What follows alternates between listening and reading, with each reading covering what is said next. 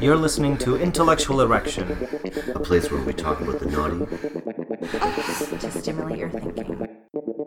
You're listening to Intellectual Erection. Intellectual Erection. Передачу, где мы говорим о hablamos de los sexy. Där vi pratar om det förbjudna. To stimulate your thinking. Welcome back to Intellectual Erection with your host Patrick. Today I have the very special and talented Ms. Zoe Bell. Take it away. My funny Valentine, sweet comic Valentine, you make me smile with my heart. Yeah, didn't expect that, did you? Well, that's the least of your surprises today when you hear what she has to say.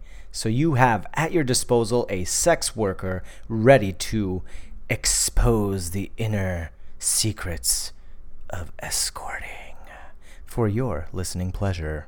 So listen to Ms. Zoe Bell, perk your nice ears, and get ready, because not only will she be here on the podcast doing this, but she's going to be at Oasis Aqua Lounge on April 20th when we're doing the Panty Parade and Play Party, where we're going to be selling those very special project panties that you've seen on the Instagram at intellectual_erection.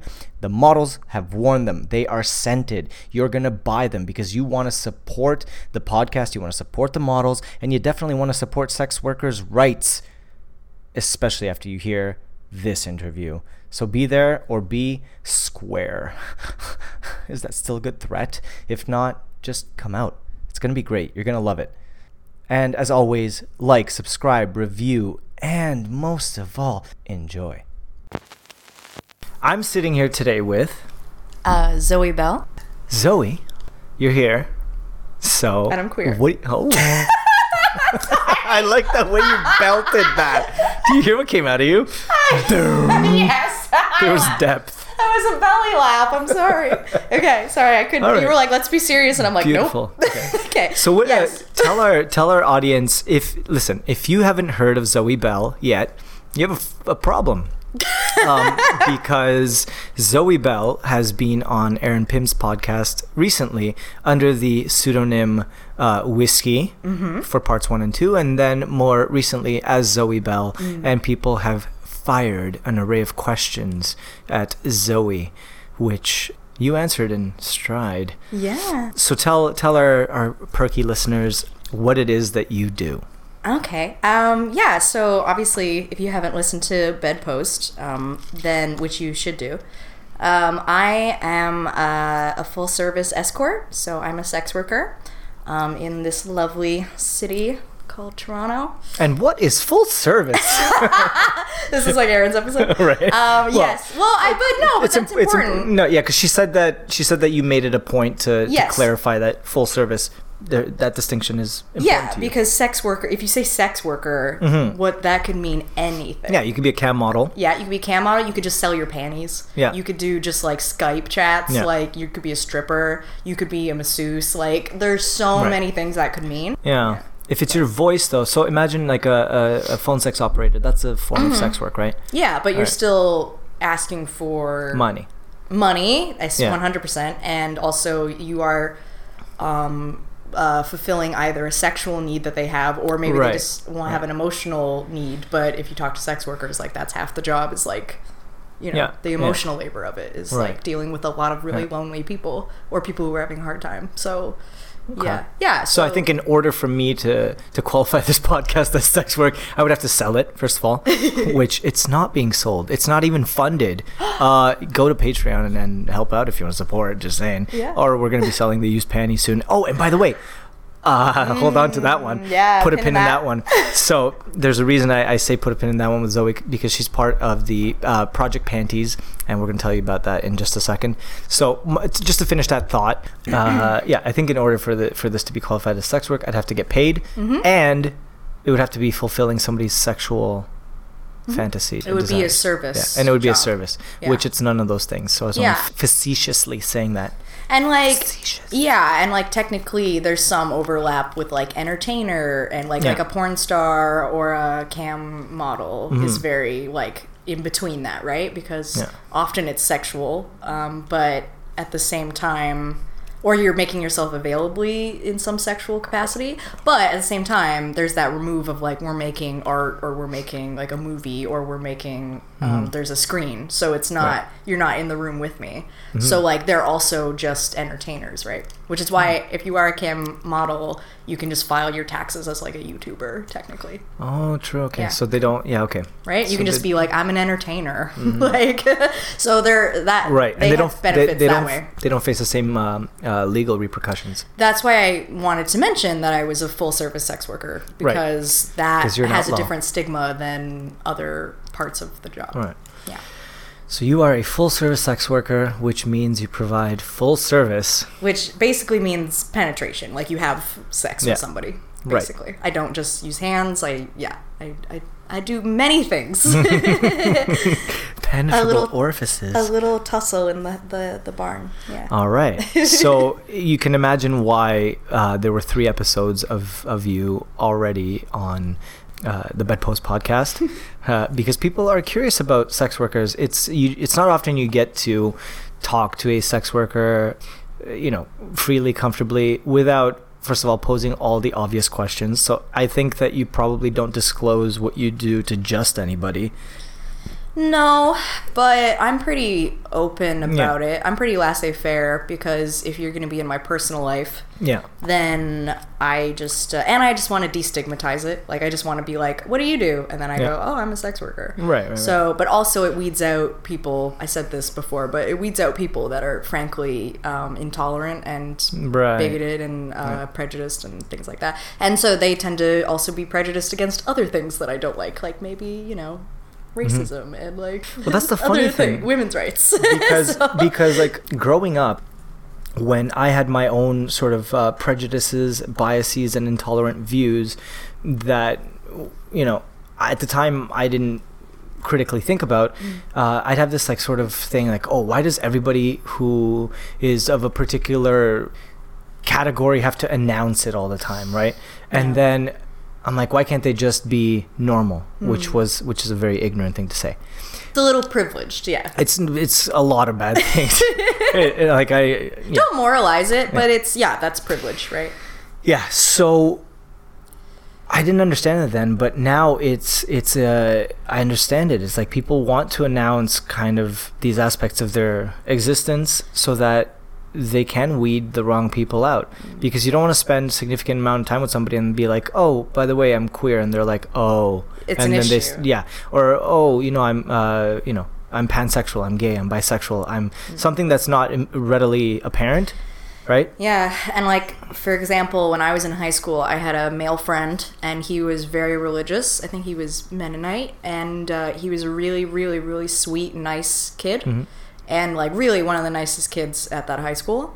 And legitimately, I told him that I was bisexual, and he automatically just said that meant that I cheat on my partners. He just immediately just completely judged me and just went, oh, doesn't that make you like immoral and like a shitty person, basically?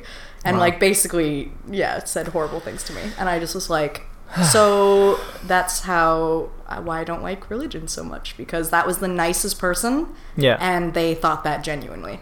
Right. Like that's so Yeah. rough. Like, do you know what I mean? That's so Yeah. rough, because you're like, Well, your Everything entire else about you is generous your and entire lovely. existence is invalidated by some aspect just of your ignorance. identity. Yeah. But like purposeful ignorance, Yeah. which is the upsetting part. Yeah. Yeah, and for me, Well, for a lot of like religious folks though, it's heavy indoctrination. Oh, that comes it's- with like shame and guilt and I'm not saying purposeful by them. I'm not Yeah. saying that. Oh, yeah. I'm saying by the institution, it's purposeful. It's like same thing. Catholic Church used to tell people the Catholic Church told people in Africa that condoms would cause AIDS. Right. Like, I wonder if they had maybe a stake in, like, I don't know. That is so fucking. Yeah. Yeah. Like I'm trying to search for the right words for that. It's ignorant. It's fucked. No, it's up. no. That's and corruption. it's a blatant lie. You know, that's straight up Yeah, corruption. yeah, That's just straight up, Yeah, like, complete, someone is Abuse. abusing power. Yeah. Yeah. Yeah, 100%. So I got so upsetting right away. Yeah, no, I it thought is. this was going to be like conversations about when did you start masturbating? Because I love talking about that. Well, we're gonna get to that. Oh, okay. We're gonna get to that. We will. There's so much exciting stuff, right? I want to talk about some of the stuff that you do, some of the work that you do. So we'll put a second pin. This is the pin number 2. We're gonna put a pin on sex worker, full service sex worker, what you do. We're gonna get to first your background, how you got to this point. Then we'll talk a little bit about what you do, and then we're going to talk about the future. What it is that you hope for sex workers, right? Aw. Decriminalization. yeah, definitely. And we can talk a not little bit legalization. about that. We talked. I talked on the podcast with Andrea Werhan about her sex work and her book. So this will be another interesting perspective since you're currently still in the industry. Yeah, she's super cool though. I think she's super fascinating. And and I told her I met her finally, and I completely fangirled and crushed over her. And I was like, when I started sex work, I wanted to write a book, and then I heard about your book, and it was exactly like the book that I wanted to write. And like, good for you for like writing it. Like, I had this idea for a book that was also going to be about polyamory, but it was going to be and about monogamy. But it was going to be through the lens of like someone who sees a lot of divorced people, for example. Yeah. Right? So, like a lot of my clients, Are divorced. yeah. So, Or in married. the middle of Or- it. yeah, Like yeah, one couple saw me a couple times, and it was always super tense, and I couldn't, it was just so, because she wasn't comfortable with me touching her. So they were just tense the whole time. And then I found out like the 5th time I saw them, like it kind of escalated, like the acts that we were doing, and then she started crying, and I found out that they were like this close to a divorce, and this was their idea for like therapy. Wow. Yeah, like That's they really thought this would fucked cure their putting you in that marriage. position. It was really fucked. Yeah. Yeah, but I felt it was fucked, but at the same time, like, yeah, it was at the same time I'd be embarrassed if like. Do you know what I mean? Like, I understand. Like, I was just trying to be very sensitive to the whole thing because I didn't. No, I wanna- know. I imagine her like breaking down, crying in the did. middle of Yeah, of- his penis entered me for Yeah. half a second, and she just started crying. Ah. It was horrible. Yeah, Yikes. most couple calls are lovely yeah, because they're fun. and they're excited. Yeah, yes, and you're usually like a birthday present, or you know what? It's like school. No, it's true. You're like, it's fun. Or like I had like the first time I ever fucked a girl with a strap on was at work, and she was like, I want you to like pin me down, and like we were so cute too, and she was like soft and beautiful, and then the husband came like halfway through to like catch us basically, and then we all like escalated, and then we all were like in a pile. So like that was great. Somebody but- watches porn. Yes. All right. So let's remove the first pin. Okay. I just wanted to announce and mention that Ms. Zoe Bell will be attending Oasis Aqua Lounge on April 20th as we do the Panty Parade and Play Party, where we're going to be selling the Project Panties, used panties with the Intellectual Erection logo right on the crotch area with lacy back. They're very nice. Apparently they're really, really nice undies. They're really So pretty. we have 10 models. I think you're 11th person in this. Yeah. How So we- dare you? I should be number one. That's what I meant. Okay, edit that part out.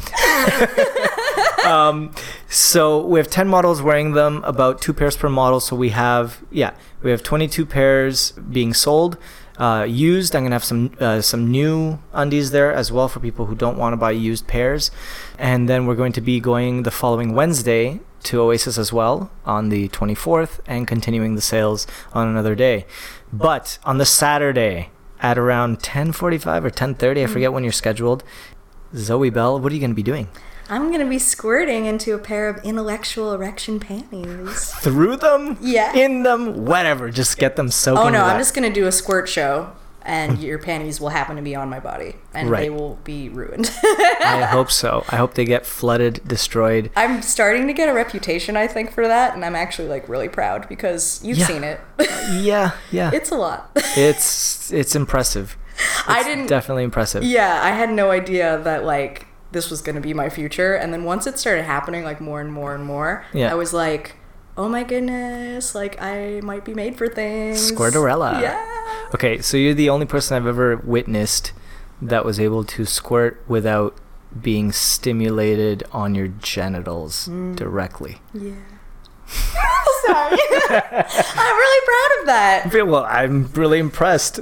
Yeah, I don't really know what to say to that except that, yeah, like, I have a very intense response to touch. Mm-hmm. So I don't really necessarily need that on my genitals to really feel aroused or to feel... Just a beard on your bum. Oh my god, yeah. Oh, beard rubbing is the best. Yeah, so there's certain stimulation that I like. Like, I like kisses all over. Mm-hmm. Like, someone's made me squirt from kissing the inside of my knee before. Wow. But it's just like, I think genuinely, because part of squirting is just getting to a place where, A, you feel open and free with your body. So you have to trust who you're with, first of all. And feel comfortable that they can, like, because in my case it's a lot, like, it's really messy, so it can be, so you want to not be body shamed. I had an ex who used to body shame me for it, so there's that component. You have to be relaxed and comfortable with your body and with your partners. But yeah, I think legitimately I'm just so excited to be there that I'm just already cranked up to like 11. So I'm just already like, oh my god, I get to have sex. So like, I'm like, gonna have sex. It's like one of my favorite things ever. So like, I think I'm just so already there. Like, I'm just like so excited that yeah. It's like you're built for sex work. I couldn't imagine a better person to be a sex worker than somebody who's at an 11 when they think about having sex, who squirts from physical touch and is extremely sensitive to it and just enjoys sex in such a robust way like you do. Yeah. No, when I started, I literally was like, oh my god, I found my thing. Like, I found what I'm good at. And also, like, all these life skills that, like, emotional labor and, like, empathy and, like... being there intimately with somebody, all these things that I was good at that have no place in a workplace. Like, do you know what I mean? Like, none of my actual life skills really benefit me in a... I just got trampled on all the time because I was empathetic and like, yeah, I'll do that for you. Like, I just got taken advantage of. So once I found sex work, I was like so excited because it also fulfilled so many of my needs. And I just like... I'm not just at 11 just because sex, just like someone touching me casually. I'm like, oh my god. Yeah, like someone can like play fight with me and I'm still like, yeah, guys. Like, oh my god. Yeah, and if we talk about my history, like I can explain why that is, and I think I know why, but it's really intense for me. And so, and I think just I understand what it's like to go without intimacy and touch and just lots of things that I think we need as human beings that... so I think I understand. So I think I am there in the moment with people, and I think that's really beneficial because, you have to be pretty present to have sex with somebody, right? Like, if you've ever had sex with somebody who's not really like there, it's not... Yeah, it's awful. It feels terrible. It's such an empty experience. Yeah. And then there is a maybe a fear for people looking for sex workers that the experience is going to be vapid like that. Like, you're going to encounter somebody who is just there for the money, so to speak, and will not enjoy their experience with you, will simulate an experience that is not believable, and they're not going to enjoy it, and then you just feel like you didn't have a good experience. So that's why I say you're in the right line of work, it seems, because you seem to enjoy what it is that you do and your body, and you know it intimately. Yes. Do you often squirt with clients? Yes. That's how I think I learned how to control it, because because when it starts, you don't know how to control it. It just, you're like, oh, my body can do that, okay. And for me, that was always with fingering or with when like the dick would fall out, and during penetration, sometimes the dick just falls out and you're like, it's like an air hole and it goes pop. And so that suction, like that vacuum would make me squirt so much. So that's how it started, was just accidentally. And then that happens enough time. And then you get used to it and you start figuring out like your Kegels, and you feel how it feels in your body. So, and now it's gotten to the point where I can kind of do it really quickly, like on demand almost. So do you warn your clients beforehand that this might be a possibility? Yeah. Have you, what's the typical response? Usually excitement. I very, very rarely have had someone who was concerned. Most people are ecstatic. They love it. Yeah. Which is great for me. That should be in your It's easy. bio. Big squirter. It does. In a lot of my ads, Yeah. it says offers squirting because I realized I wasn't putting it in my ads for. Right. I just was like, people know that I do that. Yeah. You know, at this point. And then I realized like, well, new people don't. so they need to know. so I started putting it in my things just because like often too I couldn't help it. Like it was less of like this is an offer. It's like, by the way, this will happen. This is gonna happen to you. It's like, I hope you like Nessie or like whatever. Yeah. But then sometimes it bites me in the ass too, because sometimes I'm just having an off day, I'm not hydrated, whatever, and then I can't, on command, or I just don't have any fluid. Yeah. And so then some people get upset, and I feel really bad on those days. But you can't really help that. Yeah. But also more incentive to like take care of yourself. Also. That's also kind of like what it's like having a penis is because coming becomes a big factor if somebody's expecting it, if somebody's expecting a visible sign of having come. Because if you have a penis and you use it a lot, you might know that after the second, third time you've come consecutively, you're just shooting blanks. So you're like, I'm still turned on, but he's just a little soft right now. Yeah. If there's sex workers with penises, they can probably relate to that story of, making the orgasm a big deal. If you're expecting a cum shot and you're paying for one and it's not possible, it could be embarrassing. Yeah, especially because that's so performative. Especially like in porn, right? Like it's like we need the cum shot. It's the thing. Yeah, we need it. So it's like it's more about maintaining that performance level. Yeah. So Ms. Zoe Bell. Yeah. Let's get to the inception. How did this all begin? You know my question. You know what I'm about to ask. Yep. If you've heard anything on this podcast, then you know what I'm about to ask. And and I know you kind of you made fun of it a little bit on Aaron's podcast, like, oh, when people ask this, blah, blah, blah. I'm like, well, I still want to know because I think it's a really exciting story. I really like hearing people's first sort of sexual experiences. And I know you've already said this on Aaron Pim's podcast about being really young and masturbating. So yeah, I mean, honestly, take me there. Yeah, I know I was so excited to talk about this because I think maybe that's why I talked about it on hers, because I was so because I think so much of your life is just figuring out your narrative, especially your sexual with sexual repression. You got to figure out where all that shit comes from. And I'm lucky in that I didn't have a ton of that, which is great, but to a degree, I'll get into it. So basically, like, I've been masturbating since I was like 3 years old, and we moved away from Toronto when I was 3, and so I grew up in the country, but I used to hump furniture. I would find like tables with ends on them, not unlike your coffee table, and I would look around, and then I would go up to it, and I would just start humping it. Yeah. And I didn't know what a clit was or any of that. I knew I had a vagina. Yeah. By the time I was like 4, but I didn't know anything, and I just was like, this feels good. And I'm so lucky that my parents did not shame me or ever tell me to stop, because that would have been, I think, completely changed my trajectory. So I was really lucky in that my parents didn't really give a shit. Which is good. But then by the time I was like 4 or 5, I had moved on to using digits. And I just found that like it made cartoons and TV shows and movies more exciting. Because that's all I used to do as a kid, was I would just sit in my room and read books, and I would watch TV and movies. So I was a very like shut-in kid. So you just masturbate and watch TV? Yeah, that's all I did as a kid. So were you... That's my only memories, actually, as a child, is like just... Did you orgasm at that age? Yeah. I never thought I did. When I was about 15, I remember posting on a message board saying, like, I don't know if I've ever had an orgasm. That was bullshit. I had been having... Yeah, I had orgasm. Because I remember it hitting a peak and then getting tired. And I remember that, too, because, like, when I would get close to coming, my toes would curl. Yeah. So they would hurt. So it'd be a race between coming and my toes hurting. So it's like, because you would get like, right? Because you would get like Charlie horses, right? Yeah. So like there would be this race between like, oh no, it's gonna happen, and then like, or do I get to come? And so it was always like that. But I was gonna say that's so cute, but then I'm thinking of how old you are when you're doing I this. was like 7. Yeah, I was so young.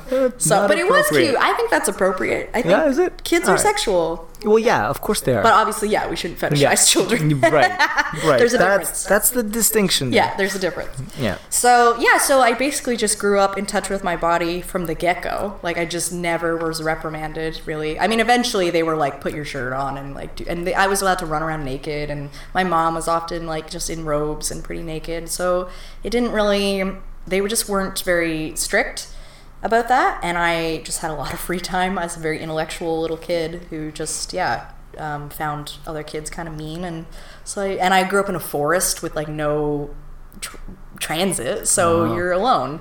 And but by the time I became a teenager, slut shaming was like, I really wanted to have sex, but I just felt like no one knew. I knew way more about sex than everybody else. So already I was like, well, you're not going to be good sexual partners because like you don't know how to put it in a butt, and I do at 12. Like I was like, butt? Yeah. Did you say butt? Yeah.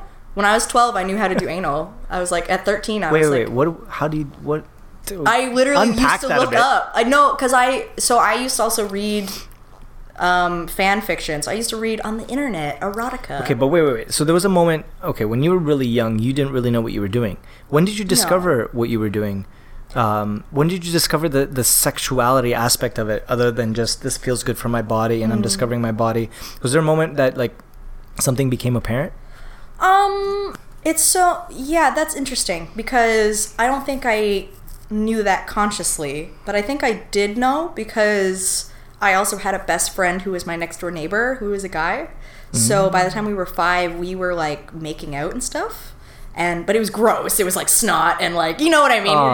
It's not snot. Yeah, it was gross. But we used to like kind of fool around when we were like really little.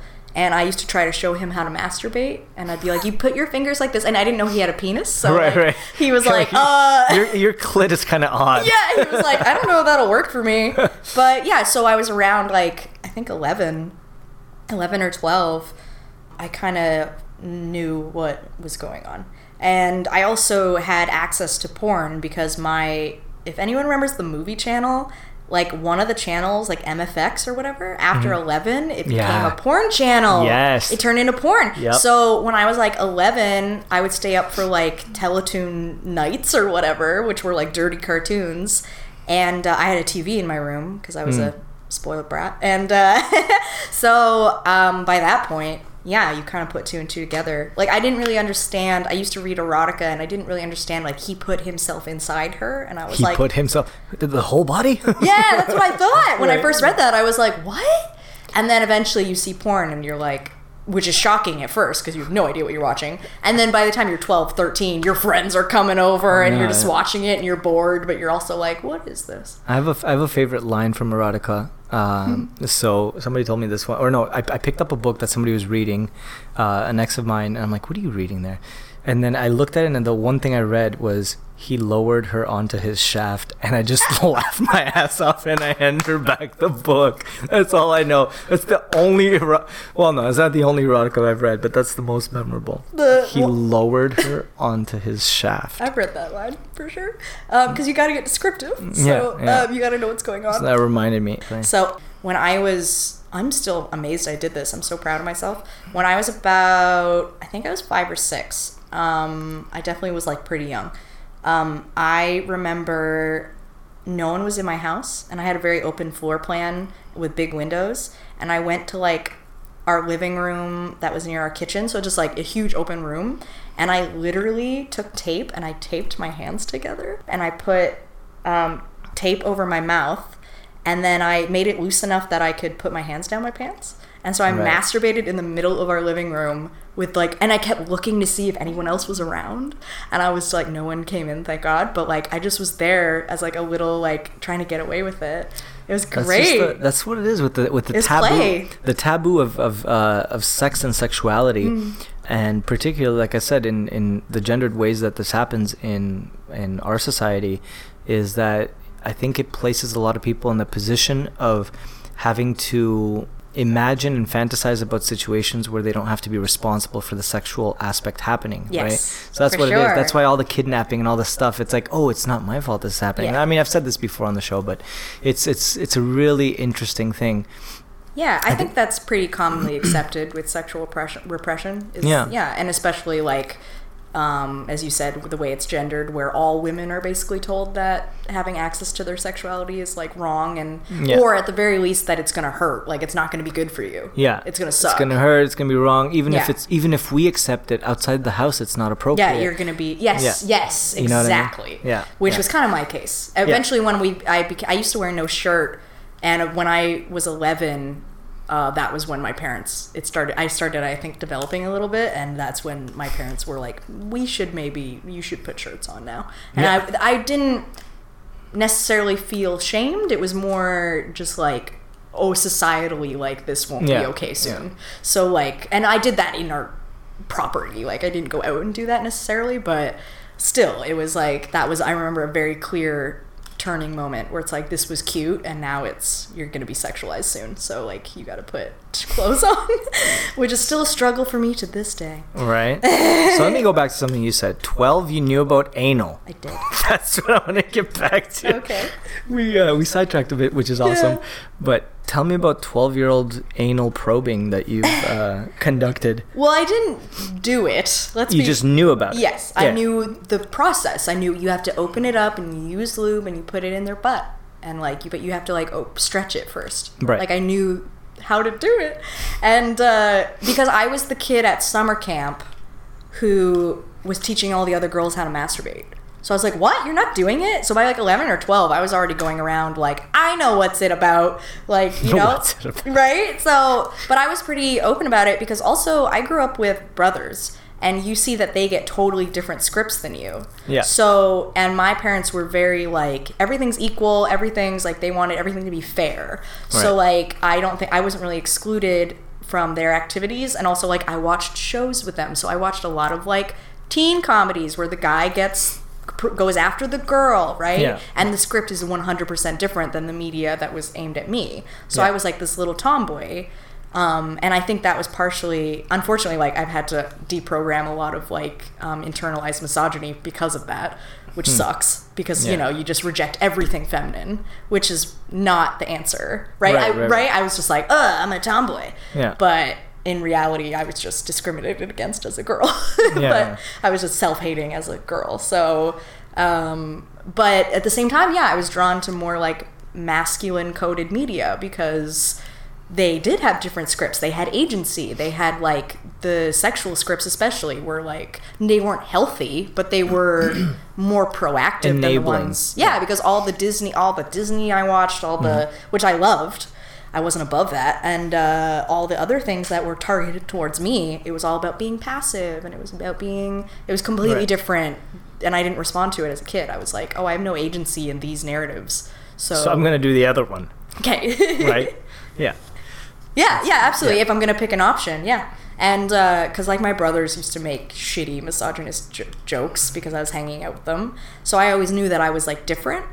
But at the same time, I was like, I want this. Like, I want what you guys have because it's a better like option than not having sex ever. Like, obviously, I want to have sex. So, but like then obviously that thinking is also like zero sum and very like, let's see how many. It was more about like how, do you know what I mean? Like male scripts are about like the tally and not the experience. It's hard to step out of that mentality too, because you're rewarded for it socially. Yes. It's a way of gaining social capital, right? Yeah. As a cis male, you're typically rewarded by the amount of sexual partners you have, and then the quality. So it's quantity and quality. I was just thinking about that today. How absurd it is that I think we judge our partner selection now not solely based on our physical interactions with them, but on their social media. Right, so it's like we pick a partner. Yeah. So we pick a partner who already has existing social capital. Like if their Instagram looks good, then you might consider them even if they don't look physically impressive when you meet them. So you ignore your Or they're own... an asshole. Yeah. Or you just don't like them. Like, you straight ignore up. your own instincts and reactions to this Yeah. person, and then you check out their Insta and you're like, oh, they're popular. They have good images. Yeah. This person I'll look good with. Yes. And I've heard this a lot. Like, oh, look at this person. Here's an image of them. Judge them based off of their social capital. And now it's a reflection on me because I'm able to obtain somebody with high social capital, Yeah. therefore raising my own. Yeah, I was having sex with a guy, and that started to grate on me after a while. How all his friends were like fashion people, and oh my god, this is his girlfriend is so good at this and this and this, and it was like, and not you should be proud of what your partner's accomplished, but in that way where it's like she has so many Chanel bags and like blah blah blah, and she's like so good at this, and you're like, are you dating her because she's a fashion person and you like how this looks? Like, because I know what is actually going on because you tell me in private. So it's hard because I'm not used to being in communities or scenes, and I've only been in the city a year, to be honest, and most other community places I've lived. Oh yeah, happy anniversary. Thank you. Yeah, yesterday was my 1 year. Yeah. Yay. I know, right? I'm so excited. But I have a complicated relationship with that because I can see through that very easily. Like, that doesn't really impress me, to be honest. I care about how people treat people, especially because this is my job. So I've heard it all. Right. Yeah, but also, people have to flex. Yeah, like I don't even necessarily always go for the most attractive people because I don't... Like, I'm very blessed that all my friends are, like, very hot and attractive and very sweet people on top of that. Yeah. But there's, like, I won't go for someone just because of that. Because we look good, or because they look good, or I'm going to get something from them, because I still have to deal with them as a person. And to me, that's so draining and if I don't... But that's the hard part about neoliberal mentalities, right? Is that it's hard to filter out between authentic choices and inauthentic choices based off of social capital, cultural capital, financial capital, right? So all of the decisions that we made are influenced by these, and then the responsibilization of having to be ethical in the process falls directly on the individual. So now you get to both guilt and shame yourself into your own decisions that are part of a power dynamic that is socially structured.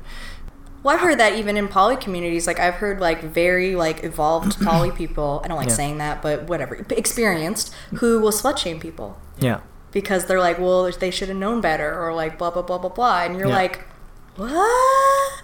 Yeah. No, this is more complicated than that. Like, okay, like, we don't really know what went on in their relationship. We can't really say that. But I've legit seen that happen multiple times, and it's amazing. People don't break down those scripts sometimes just so they can have that moral high ground for that 1 second. And that's my point, though. That all the bullshit of having to like wade through all of this, and make complex decisions falls down to the individual. Yeah, right. No, for sure. So it's a lot of fucking work. Yeah. So people use the labor language, right? Like emotional labor, this kind of labor, that kind of labor. You could basically call anything labor at this point. Like, if I have to sit in a room and feel anxious because I have financial problems, because I have problems that are due to the political system, that's a form of labor that's continuous, right? Nobody's paying me for that. So we begin to treat each other... Yeah. We internalize and we begin to treat each other with like market economy mentality, right? Very much. When people say, oh, it's emotional labor, I acknowledge it, and I'm like, it's important that it's acknowledged.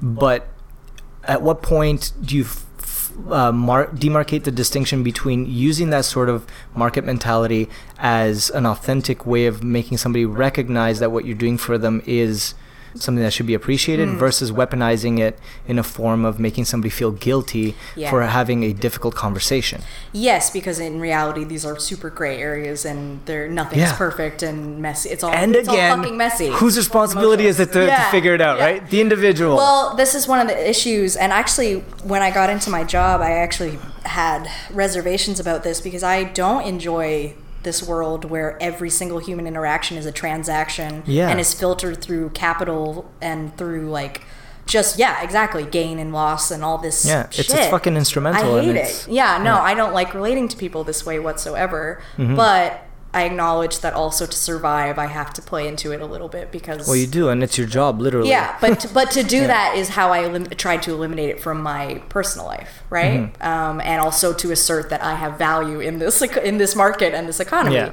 even though the market won't say that, but I do. I have a lot of what sex workers offer. Nobody gets those services like anywhere else except maybe like therapy. And like Esther Perel says that too. Like she says, my marriage used to be an economic institution. Now it's a service job. It's a service institution now. Right. And that's 100% true.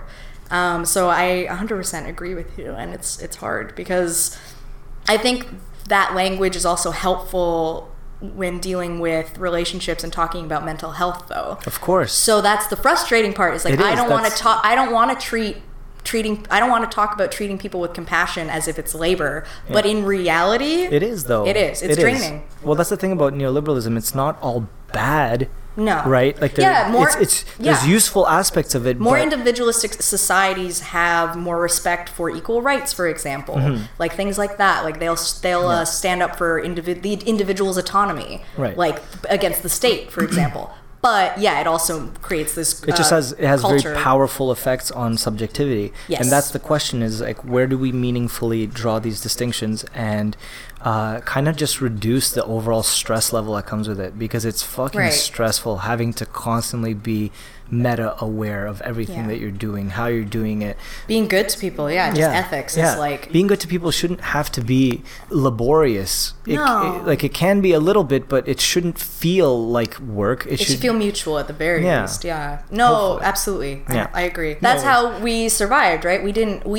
In part, we have survived because we're tool-using animals. Yeah. But really, the reason we've survived is because we're social animals. Exactly. And that's my point with this whole thing, is if we transform our language into everything being a form of labor, which we can through neoliberal language say that. Like I said, my anxiety is a form of labor that's produced by the social conditions. And then me interacting with people is another form of labor because the anxiety prevents that from being a pleasant experience. Right. So a conversation can be laborious. Or they want things from you. Yeah. So I think the point is that using that language can be very loose, and there's a level of responsibility that you have as a human, as a social being, to have these encounters on an ethical level, without making other people feel guilty for having those conversations with you, whether they're difficult or not. So it's the distinction between guilt and recognition. And I think it's important to recognize emotional labor, and it's a useful construct because you realize that at that point you're asking somebody, and there's people that are fucking black holes. They'll suck all the emotional labor out of you, right? So you say, I don't have the spoon. And they won't self-reflect for a second to think about how your day was or your feeling. So you just say, I don't have the spoons for that today. That's also useful language. Right? Like, I just don't have the energy today to be able to give you what you're asking me for, and I'll do a bad job. And so many relationships, like I've run into this with other people's relationships and my own, where so many people, and especially I find this with very entangled couples as well, where they feel obligated, so they don't have the spoons, but then they agree to do the labor for you because they feel they're obligated to, or they don't want you to leave, or whatever. They feel like they're afraid of repercussions to the relationship, so they push through, but then their mental health completely suffers, or like the relationship blows up because like it's not sustainable. So much, but that's why this language is helpful in some degree, because it's so helpful to demarcate, like normally I would be fine with cuddling you and being there for you tonight, but honest to God, like I just can't right now. And being able to admit that is more useful and helpful to your relationships. Being honest about just, I can't right now. Like putting up boundaries, which I struggled with for so long, is really beneficial once you find them, or once you really see their value, because you can give to them at a different time, or it makes the relationship sustainable. Exactly. Which is so hard. The language is useful provided you're ethical. Yes. The moment you weaponize those kinds of constructs, which I've seen, is when you're not being ethical. That's also how I've seen people be guilted into emotional labor. Like you did this for me before, but you're not now, and it's like, well, why are you assuming that? What? Why are you assuming though? Like, you can ask, but you can't expect a yes all the time. It's also about consent. It's about I'm asking you, so I'm giving you the option of saying no. Right. Like I do, and to be real, like usually people are in the depths of like bad mental health when these situations blow up, right? Yeah. Where it's like, I need help so much, but then they're asking somebody who also is in like a bad situation. Or somebody who's not able to help. Yes, Right? yeah, and Sometimes for whatever you need, reason. Sometimes you need professional help, like Yes. actual paid labor for that kind of. Yeah, and sometimes, I mean, like we just said, like it sucks that it's a individual burden. Like Yeah. that's not ideally how we would function as a society. Yeah, We should yeah. be able to lean on each other. But sometimes, especially for me, I have to be like, I'm not your therapist. You Exactly, need to go because I'm not getting Just not first of all, you're not qualified No. to do that, right? People if you've had any sort of clinical training in psychology, I've taken some courses as part of my education, you realize that a lot of your instinctual reactions that you have to people coming to you with problems are the exact opposite of what you should be doing, right? So I'm not going to get into that whole thing. No, but talking to your friends sometimes is not Is- always helpful because Yeah. like this distinction between like guilt and shame too, Yeah. and like sometimes those people haven't done enough self-reflection to break down. They'll give you bad advice because they're just repeating like cultural scripts or Exactly. whatever. But And that's they're- what it is. Yeah, that's so what it is. They they're don't trying to- have the training to Yeah. be able to deal with. But the they're problem trying to be helpful. Yeah, yeah. But they're like yeah, they'll just give you advice like I think the best he thing didn't you deserve could, you, and the you're best like thing it's you more can do- complicated than that. If I could simplify it to one thing, I think one of the best things you could do is listen without criticizing, without commenting too much. And that's Yeah. probably the most helpful thing you could do as a friend. It's just like, if you can, and you have the spoons, listen without criticizing, without making assumptions, and without the need to speak. Yeah. And if somebody's just heard, it could be enough. If you're not a professional therapist, if you have no clinical training. This is not where this conversation was supposed to go. we got so sincere. But it's good. No, I could talk about neoliberalism, mental health Well, forever. I also was an academic, so Yeah, we've talked about this yeah. before, right? Yeah, you did your master's, right? Did. In film? I did in film, but a lot of it was in social theory. So a lot of it was in yeah, so like we study Marxism and we study feminism, and we have to cover all the bases of social theory in the last like 100 years. Well, we've just covered the intellectual part. Let's get to the erection. Let's get to the erection. So we talked about your early childhood. Yeah. You were a horny kid. Yes, very. Yeah, bit of a tomboy. Got into a whole bunch of stuff on erotica and learning about your body. This is you at 12. So then we talked about your education, right? So you've done a bunch of stuff. At what point did you decide that sex work would be for you? How did you go about getting into the industry? Well, I was doing my master's, and I was frankly very stressed about that because if you've done a master's, they're not a walk in the park. So I was nearing the end of that, and I really wanted it to be done. Like, I just wanted out so badly, and I really wanted to be autonomous. And I'd never taken a break from school. I'd been in school since I was a little kid to the time I was like 23, 24. So I never had a life. Like, I was a good girl who stayed in school and did well and stayed inside. And I also started experimenting. I lost my virginity at 19, but and then after that, it was just like shitty experiences. So Really, that late? Yeah, That's because unusual. Sorry? That's unusual. It is unusual. I lived in the country, so go try fucking out there. There's no one. I liked girls in high school, but it wasn't safe to be gay, so I wasn't. And I just was so aware that I was going to be slut-shamed, so I just knew it was too dangerous, to be perfectly frank. So I already was a weirdo. So you wanted to have sex, you just I needed never anonymous felt, sex. Yeah, you just never felt Yeah, and I didn't have a safe boyfriend. enough. I didn't have Yeah. a partner in Yeah. high school, and you couldn't be gay, really, so it was... Yeah. So I just didn't feel safe. And the same thing where, like, I knew all this stuff. Like, my life was... You're also a smart kid, and so school's boring because you're done everything before everyone else is.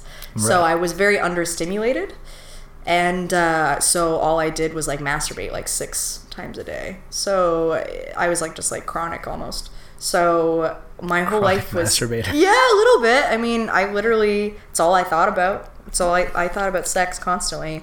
But because of that, I just knew that, like, it wasn't going to be a good time if I wanted to when I was 13, 14. I definitely, like, me and other girls were like the sluts, the goth girls, you know. But I just knew that it wasn't really safe to start because But then I just did it one night, and it was very mixed experience, pretty negative, but also fine. But yeah, so then once I turned 23 though, I just was like, oh, this doesn't, I just kept waiting for it to happen, you know, like eventually it's just gonna happen. And then it wasn't, because I wasn't going outside, and I wasn't like making new friends, and I wasn't meeting, like no one interested me. I just thought everyone was like really boring, which sounds cruel, but it's true. I just was very divorced from people, and also because I just didn't like a lot of people, because I thought they were mean, and I just didn't get along with a lot of people. So, but then once I turned 23, I was just like, I'm sick of this. Oh, I have to like make things happen. So this was after your master's? It was during. No, it was during. Okay. So it was like late undergrad and then into my master's. And I just was like, Tinder exists. Like, I can do this. It's not hard. Can do the sex. Yeah, well, I can find people, you know? Right. You can, and also anonymously, right? I don't have to fuck in my social group. I can just go find somebody. So I started like exploding sexually. Like I always very sexual, but obviously once you start, you know, your body kind of goes, this thing, is it crazy that I want it all the time? Like your body just sends different signals. Like it's just so much more intense. And so I had a hard time in my master's because all of a sudden I wanted to be the most irresponsible I had ever been in my life, and I had to be the most responsible I had ever been in my life. So it was really hard to balance that. And so I basically was just struggling, and I also just knew that I wanted a break and I wanted to go explore, and I wanted to prove myself outside of institutions. I just knew that I needed to not have a boss, and I needed not to have a grade, and I needed to not be dependent on someone's approval. So it was also really about me kind of pushing myself, and I just knew about sex work like a lot. Like I was already an advocate, and I knew so much about the politics of it, and I knew the process. Like I knew what you do when you get in the room. Like you take the money, then you do this, then you security check, then you, like, I knew the process. So I was like, okay, why do I know all this stuff? And then I didn't really see that as an option, but like I watched a lot of porn growing up and behind the scenes with porn. Yeah. And I was like, I knew that was a job. So then eventually I just realized like, oh, you can do, like, I'm sure there's agencies. And so I looked, and there were, and and I also had very expensive meds, and I was getting out of a master's that doesn't pay anything, really. And I had medical insurance through my school, but that was going to end. So I just knew I needed to support myself, and a hostess or a waitress job wasn't really going to cut it. You're like, so hey, fuck the ivory tower, fuck the corporate life. Yeah. I'm gonna be an outlaw. Kinda, yeah. That was you. A little bit, yeah. Right? I purposely was like, I want to fucking, be kind of like a transgressor a little bit. And I just, and then I just was like, well, just try it. And then if you hate it, like if you do it and then it's too scary, like, you know, you think it's going to be scary, or you think it's going to be different, like if it's just different than what you think and you can't handle it, then, and I'd seen so many interviews with sex workers through like programs for some reason, and they just all seemed, some reason. Yeah, right? I wonder why I was drawn to that. And then like they all just seemed confident and very like, yeah, I like my job, and like, I do this because I like it, and like blah blah blah, which was like appealing to me. I was like, and I knew that like that morally and politically, like that I didn't see any problem with it, right? Like in terms of like radical feminist, how parts of that movement were very anti-sex work labor. There's like the pro and then the anti. And it was always about exploitation. Yeah. But if you look into that, it's a little bit ridiculous because it's very sex shamey. It's like all sex is kind of bad. Which it's like, and it also ignores how marriage was basically an economic institution. So it's like, you can't paint the whole thing with one brush. Sure, it's dangerous, and human trafficking does happen through sex work, but that's not it's not solely restricted to that. That's one of the issues too. When I find I'm talking about it, I am talking from the position of someone who chose this very deliberately, who has a lot of privilege just because I'm femme and I'm white. Yeah. And that's not everyone's experience, and I'm not a survival sex worker. I mean, in some degree, because I was like, how the hell am I going to pay to live with a chronic illness? So there was some degree of that in my choice, but it was for sure like I wasn't starving on the street and I needed a place to stay. So I made an arrangement with somebody to like... And nobody coerced you into it? No, no one... Yeah, exactly. So... I just kind of would ask my friends and was like, I just got more and more, and then I got confident about my body and about what I was able to do. I felt like I was getting good at things I'd always wanted to be able to do with my body, and I felt like a superhero. Like I felt, no, I really did. Like you feel so in control of your sexual expression to some degree. Now that's also complicated. Like that was very personal for me.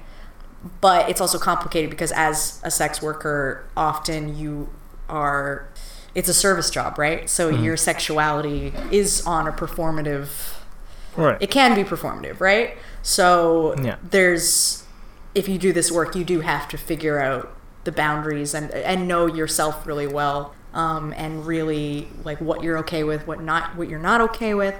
And to try not to feel pressured to do things you're not okay with. Like, this job is great unless you hate yourself. Yeah. Like, if you do things that make you hate yourself, or, like, you cave, or you feel like you're losing your dignity or whatever, or your sense of personhood, something like that. And most clients don't treat you that way, so it's okay. But sometimes they do.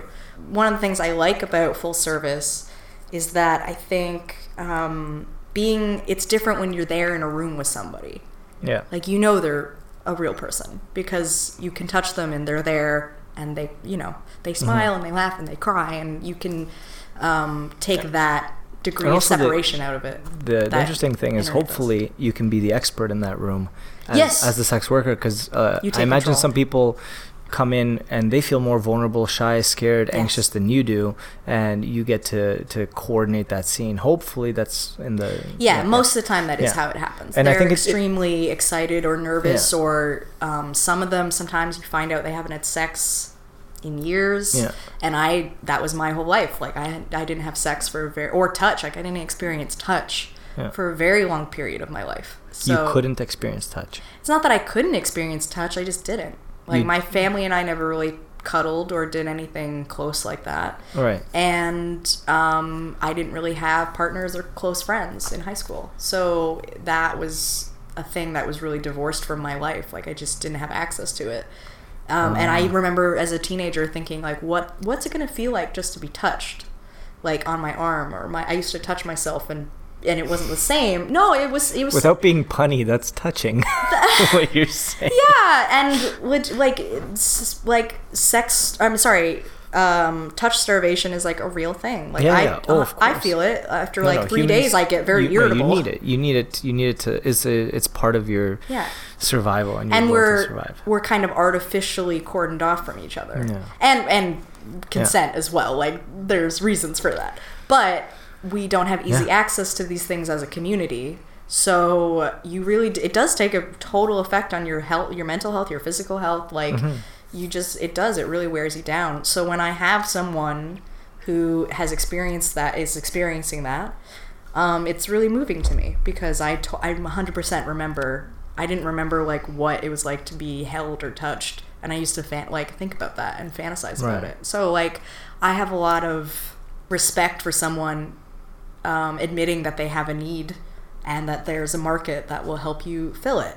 Now that doesn't give you like excuse to be like mean or disrespectful or crude or misogynistic, which often unfortunately does happen, or especially if they're entitled, right? But a lot of these people I find are usually pretty humble, at least the ones that I agree to see, and that's how it kind of should be. We're both really happy to be there, and we're both helping the other person, and it's a mutual exchange, which is how sex with anyone should be, right? Where it's like you both should be present and happy to be there, and like not feel objectified or necessarily like dehumanized. Unless you want to be objectified. Unless and I also think it's an important distinction that you made there. You said it earlier, and you're kind of reiterating it now.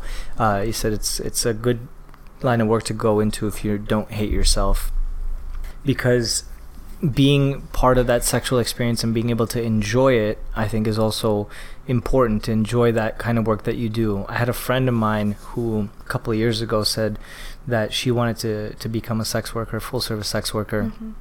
And I asked her why, and she said, well, because I don't enjoy sex anyways, and I might as well get paid for it, plus nobody loves me. And like, just like it was coming from a really dark place, so I was genuinely concerned.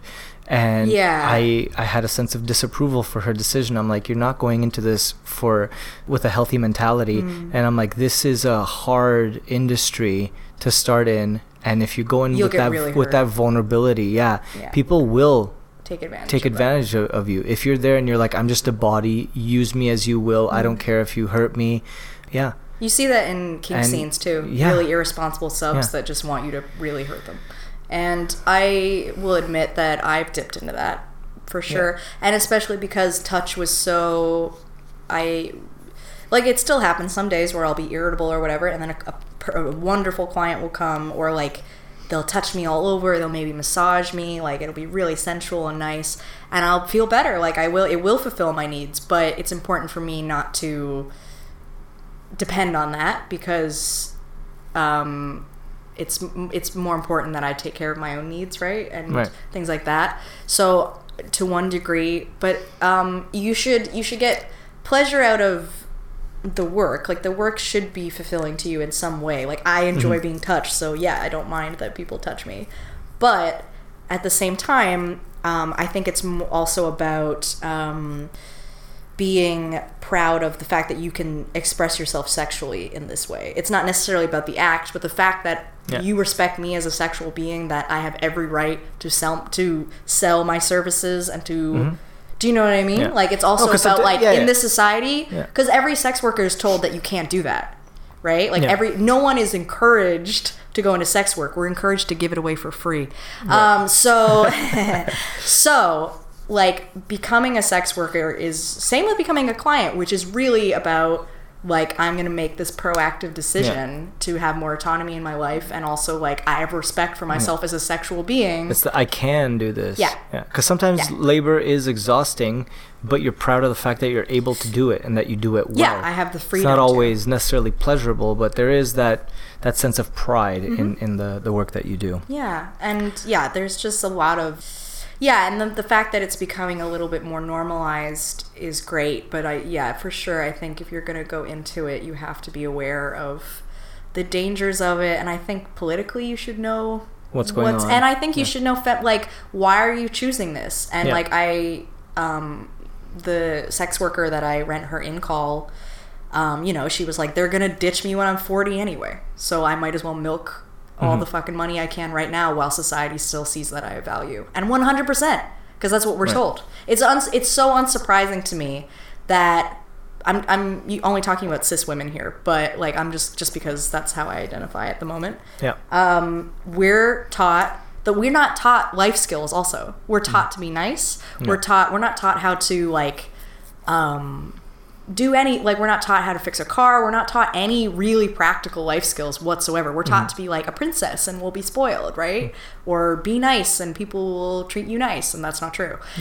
So we're basically taught to be taken advantage of, to be a commodity. Yes, and we're told that that's our value our whole life. Be pretty, do this, don't be smart. And so it's unsurprising that all these women who are smart grow up, but like all their life skills is I learned how to do my winged eyeliner perfectly. Like so I know how to match colors and I know how to like look cute. So like I have no it's so unsurprising to me that the internet is like there's so many cam models and all this, because like this is the tools that society told me would be useful. It wasn't. It was just apparently to exist, and now I'm gonna make it fucking useful. Like I'm gonna make this monetizable. Your sexuality's become commodified, so you might as well do it yourself. Be paid for it. And also it's about, to be perfectly honest too, it's also about who has access to me.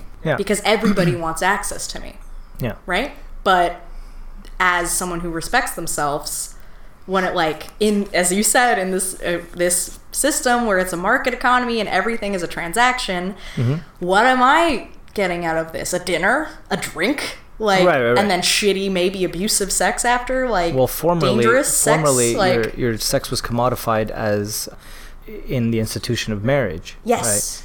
Yes, yeah, we were property. Yeah. Which is part of the reason that I don't discriminate against people who get married or who are married, but I can't personally do it because I just know that unfortunately it was an institution that was built on the premise that women were property. Like, I can't get past that. And we're not past these indoctrination or ideologies yet. Yeah, either. there's a trickle down effect from Like, when I'm in a committed relationship, I'm way more subservient. Like, I'm quiet. Like, I'm not outspoken. I'm not like it, and you don't even know you're doing it. It silences you. Yeah, It really does, because your role, all of a sudden, you're like, I'm gonna be the good wife, like, I'm gonna be the good girlfriend, and that means that I'll deserve love, and I'll deserve all this stuff and like what I want, and that's not what happens. You get fucked over. Like, it's like, how do I sustain this love? Well, I got to keep this person happy. Happy. What does that take? And then you go subjugating my entire personhood. You default to your script. Which is being quiet and going, yes dear. And so in heteronormative relationships, men will probably fall into those scripts too. Oh, I have to be the provider. I have to be the active, take charge. Exactly. You have to man up. Right, which for a lot but also for a lot of men, that's so stressful. That role is just as stressful as the wife subservient role. Yeah, because right? you don't really know why you're doing it. You're just like, this is the only way to sustain love, because we don't challenge these scripts often enough. We don't critically think outside of it, and we didn't negotiate this prior to being in this relationship. Right, we made all these assumptions about what the relationship will be. And like, we're not actually communicating us as individuals what we need. But also, you internalize shame, which is, I should be this way, right? That's the other thing. It comes down to individual responsibility, when in reality we need to challenge heteronormative institutions, heteronormative scripts, relationship structures, how we talk to each other. Like, these are the things we actually, if you want sustainable, healthy relationships, what you actually have to do. But we don't often do that, I don't think, as a culture. And it's hard, right? Because we're within this goes back to individualization and neoliberalism. Is everything seems like a one-on-one problem. Everything seems like an individual problem. Like, I have to work my ethics out with the person that I'm talking to. Yeah, and also our access to community is now, it's not taught that way. It's taught you get access to one person. That one person has to be your whole community. Right. And that's weird. That's crazy and way too much pressure to put on one relationship. But that's what we're taught. We're taught, like, your wife or your husband or your partner. This person's supposed to sustain you emotionally. Complete you. Yeah, right? Exactly. Which is bullshit. So, like, I think it comes out of, because how many people are in relationships and who admit to this, that they were in a relationship because they didn't want to be alone. Right. Right? We always, I don't think there's a single person on the planet who hasn't made a rash relationship decision because they just were afraid that they were going to be lonely or they were going to be alone. And we just are so artificially isolated from each other that I think we see that as our opportunity. We go, if I get married, like, I'll have a small community, but it will be like, I'll have so you get responsibilized to the level of having to create your own community in the family unit, and then your family unit becomes your nexus, and everything around it is a challenge or a threat, or which 100% plays into capitalism, because that's the whole point of capitalism is private property. Exactly. And growing your empire. It's all about, I have my castle with my fence and with my wife and my and my children, and they're going to carry on my legacy and my name, right?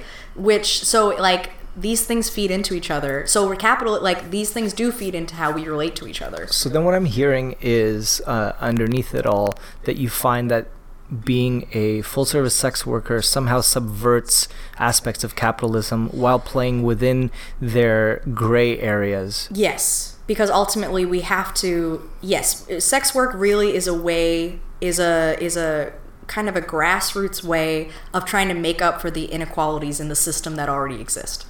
So women aren't being paid equally or fairly over their lifetime. Well, here's a job that will pay me equally. Women aren't paid for the labor that they're generally good. And I'm sorry, I'm using women. There's other sex workers, obviously.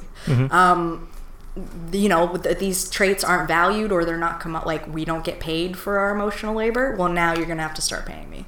Right. You want to talk to me, you want access to me, basic access to me, you got to pay. So it's really to make up for the social inequalities and social injustices that and you get to set clear boundaries. And they're yours. Yes. And it's hard because then you get pressured to, they get tested, right? And that's why it is important to have that sense of self and I'm vulnerable with my clients, but at the same time, you do have to be able to have that sense of self, because you will I did the same thing in my personal relationships, where you'll just chameleon to what they want you to be, and it's not sustainable. You'll just, you'll break down eventually. You lose yourself. You will, yeah. And then that kind of defeats the whole purpose. Like, I do sex work to maintain myself, so I don't have to lose my identity to a job or to an institution. Yeah. So that this is the way that I can support myself in a system that I don't agree with, and I don't agree with like the injustices of it, but I do ultimately have to eat. So then, is there? Do you want to comment on why sex workers' rights typically call for decriminalization over legalization? Yeah, so there's a pretty good reason for that. And that's because the entire reason that most sex workers become sex workers is because we don't want to be monitored by the state. And if you legalize this, we're going to have to be registered. They're going to have control over my body because, like, for example, in porn in LA, they are legally required to get tested every 2 weeks. It's not an option, which is a good thing. That's safety, right? Especially in that industry where there's a lot of unbarriered sex, right? And the community's small, so if one person catches something, it's like a big deal. But the government doesn't have the right to tell me that. And if we legalize it, then the government has every legal right to discriminate against my body, to be in my medical history, to be basically, it's giving up freedoms that we're very much trying to hold on to. So decriminalization is basically like, don't punish us for existing. Right. But legalization would be like the government would be in our pants and we wouldn't be safe. Like right now, I don't use my legal name, but in that case, I probably would. We would be putting ourselves in the harm's way that we're trying to get out of, right? Which is often why up until now, and up until like Twitter and the internet and like things have, especially in the last couple years, like 100% people follow sex workers on Twitter, right? Like, or social media all the time now, but like before that was terrifying because like the legality of it was, we weren't supposed to be legal. Like we were afraid. So, and I think that you make so many decisions in this job because of safety. So what do you say to the person who says something like legalization is better because it protects the consumer because it's still an industry, right? So it protects the consumer with standardization practices that ensure health and safety standards, and they don't see that as a bad thing. Why don't we do this with clients then? Why don't clients have to get registered then? Flip it, and you see the flaw. Yeah. So the government could be in my pants, but the man I'm having sex with doesn't have to go get tested, and who is more likely, by the way, to like, because I get checked all the time. Right. Do they? I have no clue. So just flip that. So that would, to really make that in any way equitable, then clients would also have to register with the state, and let's see if they do that. Yeah, no, it's not going to happen. Let's see if that works. I mean, let's see how many people. The obvious answer that somebody might give is just that any sort of industry does the same thing, right? Like clients are anonymous and I'm anonymous, so we're both protected, which means that we individually have to keep up the standards, unfortunately. Yeah. You manage your own systems. Yeah, there's gaps in it, but obviously I have responsibility. Yeah, there's... Because it's the same thing with any industry, no right? system's perfect, yeah. The standards are only on the side of the provider. Yeah. Not the consumer. Right. So the consumer only has to give minimal information. Right. Unless it's a continuing service, like you have to provide an address or ID or something to track you. Yeah. So there's tracking systems, but they're not as stringent on the consumer because... Yeah, so basically my rights would be restricted and theirs wouldn't. Yeah. Which is an issue. Or at least not in the same way, not to the same degree. No. Yeah. Right, absolutely. Yeah, and I'm, frankly, just not interested in... being in a Handmaid's Tale, personally. So then it sounds like another problem of capitalism. So decriminalization would be a good way to prevent sort of neoliberal policies and capitalist policies from interfering with sex workers' rights that would otherwise occur with legalization. Yeah. Yeah. Yeah, for sure. Whereas decriminalization tends to have benefits that actually work towards the individuals participating in that industry. Well, yeah, it just doesn't. Decriminalization is basically just, we don't get punished for existing and having dirty, filthy sex parts. But you see how tenuous this stuff is, and we could really change all of it tomorrow. Like, if we really wanted to, it's mostly social mores and people in institutions who have agendas about they want the imbalance of power to be maintained so that they benefit. We live in systems that are designed that way. People are supposed to suffer so other people do better. And I say this because I grew up like a rich white girl, so I know that this is true. And I know that like that's how it works. Like I could get away with stuff that other people in my position like can't, for example. Yeah. Right? So that's the notion of privilege. Yeah, so acknowledging that is really important, but also still standing up for like the ways that you are discriminated against or treated as marginal. Like I'm okay as long as I don't behave badly. Well, fuck that. That's fucked, isn't it? A little bit. We all have to be good little boys and girls while everybody else has fun. Depends on the context. Yeah, exactly. Yeah, exactly. We all have to be good, but so that the government can have their raunchy like fucking parties, right? I mean, like we've hit this point where it's just so clear that these scripts, these institutions, these things, they just don't work anymore. They just practically they don't. But so then, okay, we've talked about all this stuff. That was a nice run. It was a lot. This was a seminar. This was a seminar. This was very unexpected. This is not actually what I thought this interview was going to sound like, but it was great. It was great we were like, let's bring on the erection. And then we were like, by the way, neoliberalism in the age of late capitalism. Sometimes the intellectual is what gets you erect. It's true. And the intellectual is what is able to maintain my erect because I couldn't have it freely without the politics, right? I feel like we definitely need to have another one of these episodes. We're never gonna shut up. I realize you and I are could have a lot of very stimulating conversations. So for today, we'll cap it off, and I'll say, is there any plugs you wanna plug in here at the end? So you can follow me on Twitter at ZoeBell5.